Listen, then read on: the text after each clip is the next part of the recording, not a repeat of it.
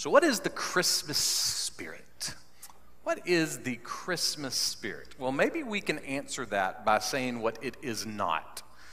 In A Christmas Carol, the famous work by Charles Dickens, we get a pretty good picture of the opposite of the Christmas spirit with jolly old Ebenezer Scrooge.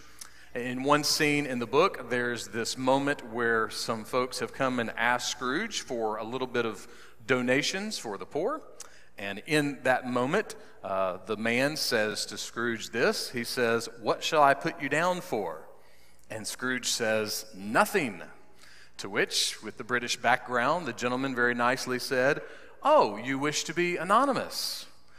To which Scrooge said, "I wish to be left alone."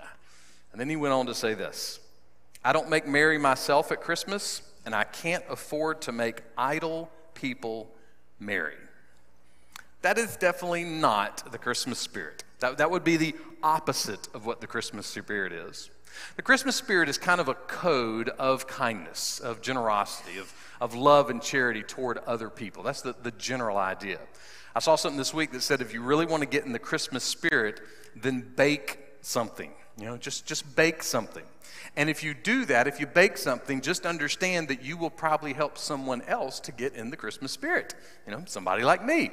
Unless, of course, you are making a parsnip casserole. If that's what you're baking, then I'm out. I have nothing interest in that. I can't believe there's such a thing. I don't know if there is. We'll see. This may sound odd, but what if I were to tell you this, that the deepest and most satisfying reality of Christmas cannot be found in the Christmas spirit? The deepest and most satisfying reality of Christmas cannot be found in the Christmas spirit. Rather, the deepest and most satisfying reality of Christmas is found, in a sense, more in flesh and blood than it is in the Christmas spirit. What in the world does that mean? And why does it matter? Well, let's see if we can find out together. We're looking at John chapter 1, beginning with verse 12. John writes, "But as many as received him." Now, in the two sentences right before this, John has been talking about how people were not receiving Jesus. He was saying that Jesus was right there in front of the people from Bethlehem to Jerusalem, but they did not receive him, they did not welcome him, and they did not follow him. But it wasn't just people in general. John points out that the church people did not welcome Jesus. They did not receive Jesus. They did not follow Jesus. Now, why? Well, it was because of the fuel in their lives. The fuel meaning that they were fueling something in their life. Either it was pride, or it was tradition, or it was religious fad, or it was some type of apathy. There's all types of things that we can be fueling ourselves, but whatever they were fueling themselves with, they weren't fueling their faith. And because they weren't fueling their faith, Jesus, right before them, they refused him. They rejected him. They did not welcome him. Their fuel was wrong. What are you fueling right now the most in your life? What's getting all of your emotions and all of your energy right now in life? Is it fear? Is it worry? Is it anger, frustration? Is it conspiracy? Is it complacency? Is it arrogance? Is it ignorance? Is it indifference? What are you fueling your life with right now? Because what you're fueling your life with matters. These folks, the church folks, were not fueling their faith first and most. Therefore, when Jesus came, they ignored him. They refused him. They rejected him. They missed him. But not everybody rejected Jesus. In fact, there were people who embraced Jesus. They received him. They welcomed him. And they followed him. And what happened to those folks? Verse 12, "To them, he gave the right to become children of God." Those who receive Jesus become children of God. Now, what does it mean to be a child of God? Sounds like fancy language. Well, I can't explain it. I just can't. I can't explain what it means to be a child of God. It is too grand. It is too phenomenal. It is too fabulous. It's hard to even comprehend. So I'm just going to give it a shot in a couple of sentences, all right? To be a child of God means that you are an heir of everything God owns. and God owns the universe.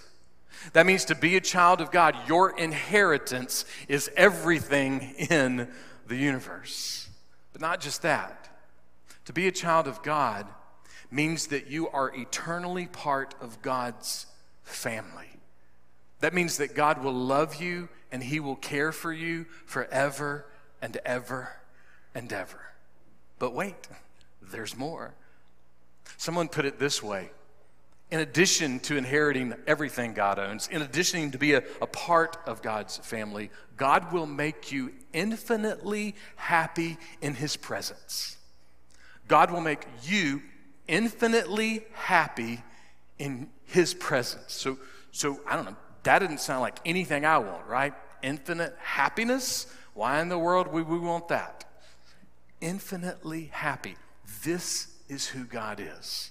But let me share something with you. No one else can do that for you. Nobody. No one else can make you infinitely happy.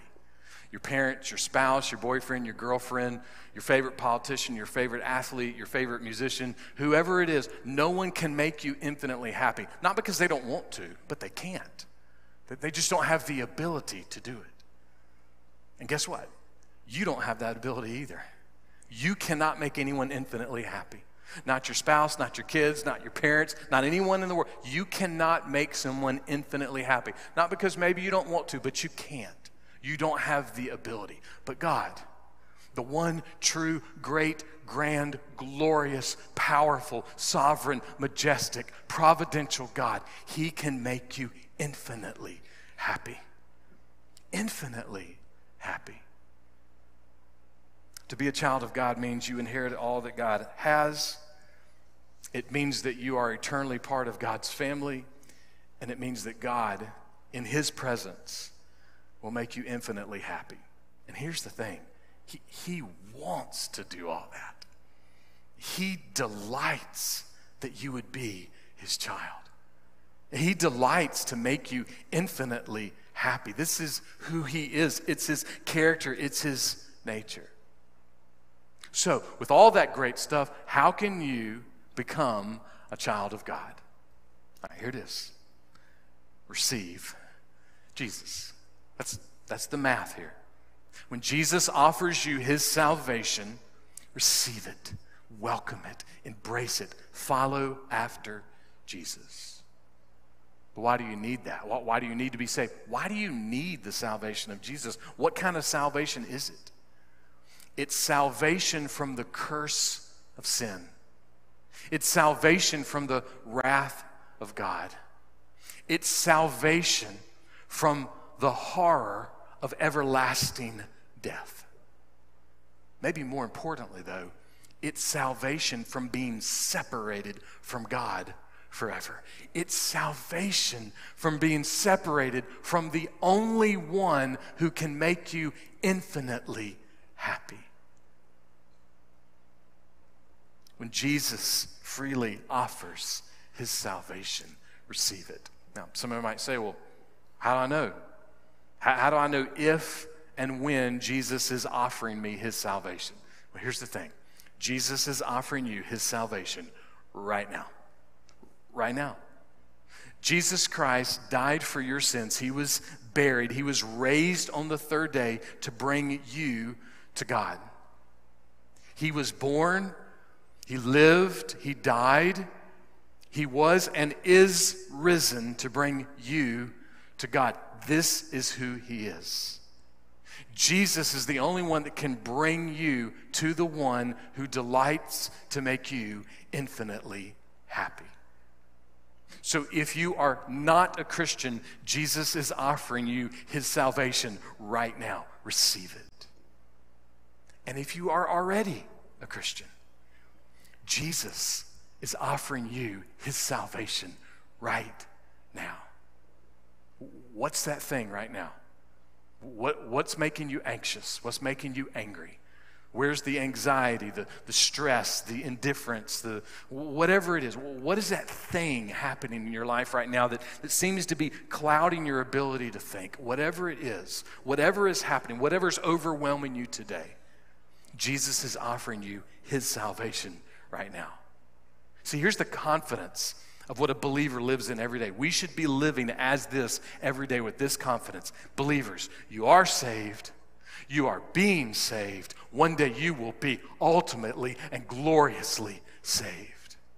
This is our life. This is who we are. Are you living in that confidence today?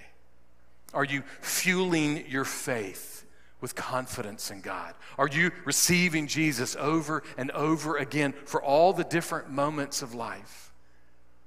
Are you receiving him as the wonderful counselor, the almighty God, the eternal Father, the Prince of Peace right now? See, his desire is to constantly be received.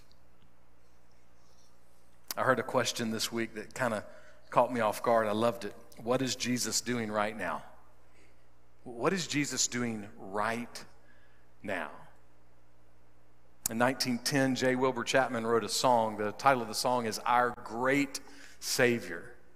And in that song, he wrote what the Bible describes as what Jesus is doing right now. And the way he wrote it was this, that Jesus right now is being a friend to sinners. And the way that Jesus right now is being a friend to sinners is he is saving them, he is helping them, he is keeping them, and he is loving them. Right now, Jesus is saving and helping and keeping and loving. Right now in the world, Jesus is saving, helping, and keeping and loving. Right now in this country, Jesus is saving and helping and keeping and loving. Right now in this community, Jesus is saving and helping and keeping and loving. Right now in this church, Jesus is saving and helping and keeping and loving. This is who Jesus is. This is what Jesus is doing. Don't let anyone tell you it's not true. Don't let any announcement or any news piece or any circumstance that comes up in your life say to yourself, oh, Jesus is no longer saving, he's no longer helping, he's no longer keeping, he's no longer loving, because it's not true. Right now, Jesus is giving people the privilege, the right to become children of God. Right now, Jesus is making people heirs of God. Right now, Jesus is saving. Right now, Jesus is helping. Right now, Jesus is keeping. Right now, Jesus is loving. That's what Jesus is doing right now. So if you are not a Christian, receive Jesus right now. And if you are a Christian, receive Jesus right now. Why? Because he is the light of the world. In him there is no darkness, and there is no darkness in the world that can or will ever overcome him. Can't happen. Receive him. So how can you become a child of God? Receive Jesus. How do you receive Jesus? John's going to help us. Verse 12. Even to those who believe in his name. To receive Jesus is to believe in Jesus and to keep believing in Jesus.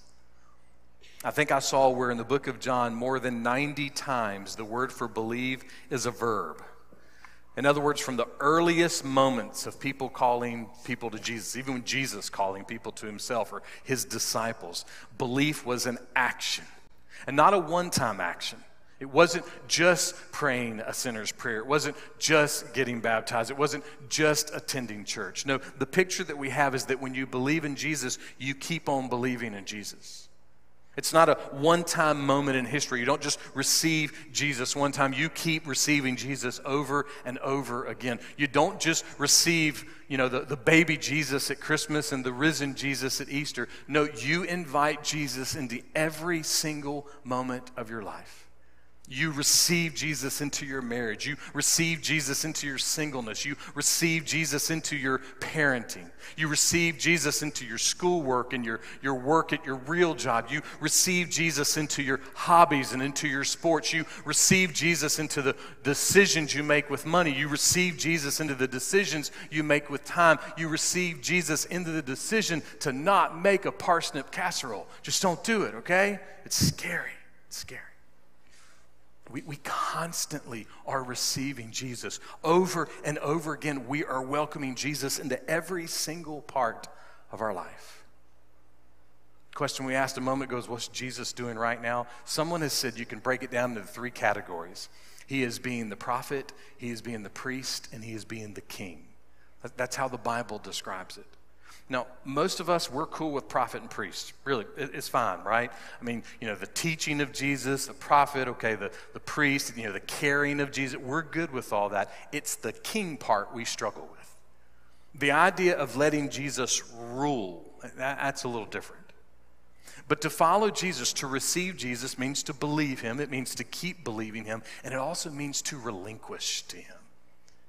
Part of what it means to follow after Jesus is to say, you know what, as Isaac Watts says, because of what Jesus has done, he demands my life, my soul, my all. Or as we just sang, what did we sing? That the day that Jesus was born, it was the birthday of a king, not just a baby, but a king, and not just a king, but the king. To receive Jesus is to believe Jesus. To believe Jesus is to keep believing Jesus, to keep receiving him, to keep welcoming him. And why should you do that? Why should you keep receiving Jesus? Why should you keep welcoming him? In 1745, Charles Wesley wrote one of my favorite songs. We sang it last Sunday. This is the time of year that we sing it. And the song is Come Thou Long Expected Jesus. Interestingly, the song I mentioned a moment ago, Our Great Savior, has the exact same tune as this song. That's why a few times here in recent years we've sung them together. We've kind of done a little mixtape of them together because they're exactly the same. Come thou long expected Jesus, Jesus, what a friend for sinners. Same tune. It's great. Love it. It's great to put them together too. But this is a picture of why we should turn to Jesus, of why we should receive him, of why we should welcome him over and over again. This is what Wesley wrote. Dear desire of every nation, joy of every longing heart. Even if you don't know it, even if you know it and you reject it, even if you think it's just a bunch of hippy-dippy baloney, the reality is you were created with a longing for Jesus. In fact, every nation, every people group in the world, they were created with a desire for Jesus, a desire for his salvation. There is a longing of all people everywhere. Every single person on the planet has a desire for Jesus. It is innate. It was created inside of them. Every person of every race, color, creed, background, political party, no matter what it is, everyone has been created with a longing for Jesus. Why? Because Jesus is the light of the world. And in him there is no darkness, and there is no darkness in the world that can or will ever overcome him. So we long for the pure light. We long for the perfect light because we realize that the world is dark. But why is Jesus the only light? Why is he the only light that really will satisfy our soul? Well, we're going to answer that in just a second. But first, listen to how John describes what it means to be a child of God. Verse 13. Who were born not of blood, nor of the will of the flesh, nor of the will of man, but born of God. On May 26, 1972, Josie Dow Welsh Jr., that would be me, was born to Josie Dow Welsh Sr. and Patricia Andrews Welsh at University Hospital in Augusta, Georgia. That was the day I was born. I was born of flesh and blood that day. But I was not born of God that day. I didn't receive and welcome Jesus on the day that I was born. So is everybody a child of God? Well, yes and no. Yes, in the sense that we are all created miraculously by God, that we've all been endowed by our Creator with existence. So yes, in a sense, everybody's a child of God. But to be a true child of God, to be an heir of God, to have a soul that is no longer caught in the curse of sin, that requires being born again. Well, Well, how in the world can you do that? What does it mean to be born again? Well, I can't explain it. It's too phenomenal. It's too grand. I can simply say this. It is the unique and sovereign work of God. And the way the Bible describes it is that God quickens a person's heart to hear the truth about Jesus, to receive and welcome the truth about Jesus. And that quickening is the spark of being born again. On May 26, 1972, I did not make myself born. I became a child through God's grace through my parents. A decade later, I did not cause myself to be born again. I became a child of God. It was the work of God, the grace of God through Jesus. But we might ask, well, how do I know if I'm a child of God? I mean, how do I know if I'm truly born again? It's an amazingly simple answer. You ready? Here it is. How do you know if you're a child of God? How do you know if you're truly born again? Here's how you know. You're receiving, and you're believing, and you're believing, and you're believing. If you're a Christian, it is a Christmas miracle that you're saved. It is. It is a miracle that any of us are saved, that the gospel made it to us, that God, in his mercy, has saved and rescued us. But if we've been born again of God, if we're a child of God, it'll be seen in who we are and what we do. Not perfect, okay? None of us are perfect. We're never going to get it all right, but it's going to be seen. One of the worst things and worst moments I ever have in life is the person that dies, and the story is, well, they joined the church 50 years ago, but I've never seen them have much to do with God since. That is not a fun funeral to prepare for. Help me. Be someone that there's no confusion. You're receiving and believing. Not perfect, because none of us are, but there is evidence that you over and over again are welcoming Jesus. And why should you do that? Here's why.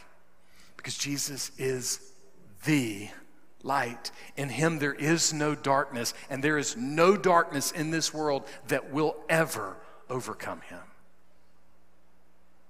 So why is he the only light? Verse 14. And the Word became flesh and dwelt among us. God came and dwelt among us. That's why Jesus is the only one, the only light. He is God. Jesus is not just some vague, random Christmas spirit. No, the Bible says that he is the Word, and the Word became flesh and blood. Jesus moved into the neighborhood to bring us to God. We call this Emmanuel, God with us, the incarnation. When Jesus was born in the manger, when Jesus was teaching in the village, when Jesus was crucified on the cross, when Jesus was risen from the dead, all these moments that we see in the life of Jesus on this earth, make no mistake, he was truly God and he was truly man. And John says he's the Word, capital W, he's the Word. In other words, Jesus is God's message. You don't need another word. Don't come to me, Pastor, I need a word from you. Can you give me a word? Don't, because you know what I'm going to say? Jesus. That's the Word. He is the Word. He's God's message. He's God's answer, whatever the question may be. All the ultimate questions of life find their answer in Jesus. He is the Word. That's why the Word is what you need. And that's why we say that the deepest and most satisfying reality of Christmas is not going to be found in the Christmas spirit. It's going to be found in the fact that the Word became flesh, that Jesus came here. Emmanuel, God with us. The Word is God's full and final and ultimate answer for the world. He is the light of the world. Jesus is the Word. Let me ask you a question. Do you ever feel like someone's against you? Ever feel like somebody is against you, or someone's against you, or someone's working against you? Maybe you feel like the government is against you. Maybe you feel like the economy is against you. Maybe you feel like your health is against you. Maybe you feel like your parents are against you, your spouse is against you, your kids are against you. Maybe you feel like your boss is against you. Maybe you feel like parsnip casseroles are against you. They are. They are. Here's why Jesus being the Word and why the Word becoming flesh matters to you right now this Christmas. Okay? Here's why. The reason that Jesus becoming the Word and becoming flesh matters to you can be summed up from an old ancient church creed. And this is what it said. For us and for our salvation, he came down from heaven. Don't miss the math of this. Personalize it, internalize it. Jesus came for you.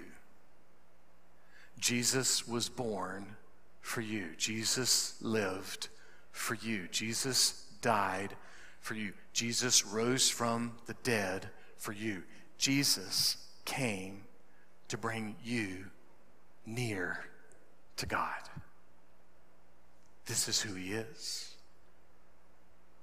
David Mathis said this: Jesus didn't just become man because he could. This was no circus stunt, not something just for show.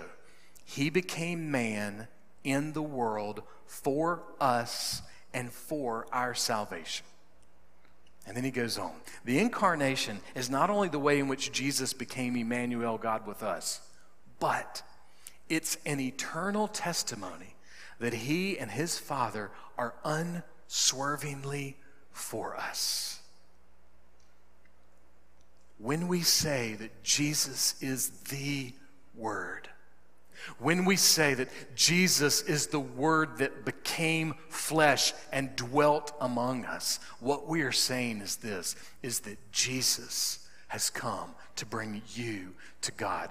Jesus has come to bring his salvation to you. And when you receive his salvation, don't miss this. That means that God is unswervingly for you. No one can promise you that but God. And he's guaranteed it in the Word, and not just in some, fluffy sense. He sent the Word in flesh to make sure we could see with our own eyes the length that he will go to let you know that he delights and desires for you to be his child. He delights and desires to be unswervingly for you. So, that's why we say, receive and believe and rejoice. Step into the light.